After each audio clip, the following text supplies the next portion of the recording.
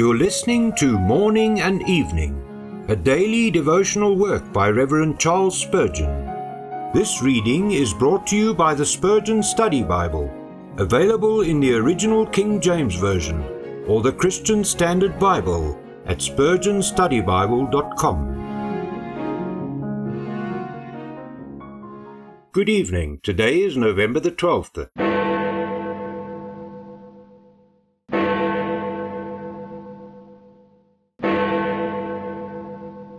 And it came to pass in those days that he went out into a mountain to pray, and continued all night in prayer to God. Luke 6 verse 12.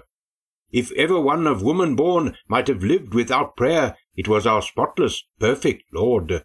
And yet none was ever so much in supplication as he. Such was his love to his Father, that he loved much to be in communion with him.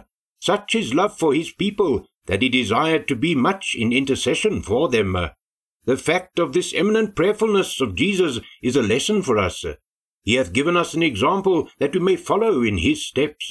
The time he chose was admirable. It was the hour of silence, when the crowd would not disturb him, the time of inaction, when all but himself had ceased to labour, and the season when slumber made men forget their woes, and cease their applications to him for relief.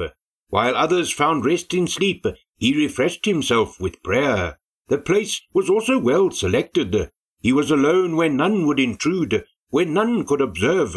Thus was he free from Pharisaic ostentation and vulgar interruption. Those dark and silent hills were a fit oratory for the Son of God. Heaven and earth in midnight stillness heard the groans and sighs of the mysterious being in whom both worlds were blended.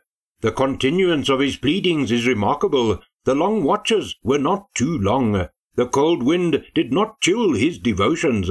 The grim darkness did not darken his faith, or loneliness check his importunity. We cannot watch with him 1 hour, but he watched for us whole nights.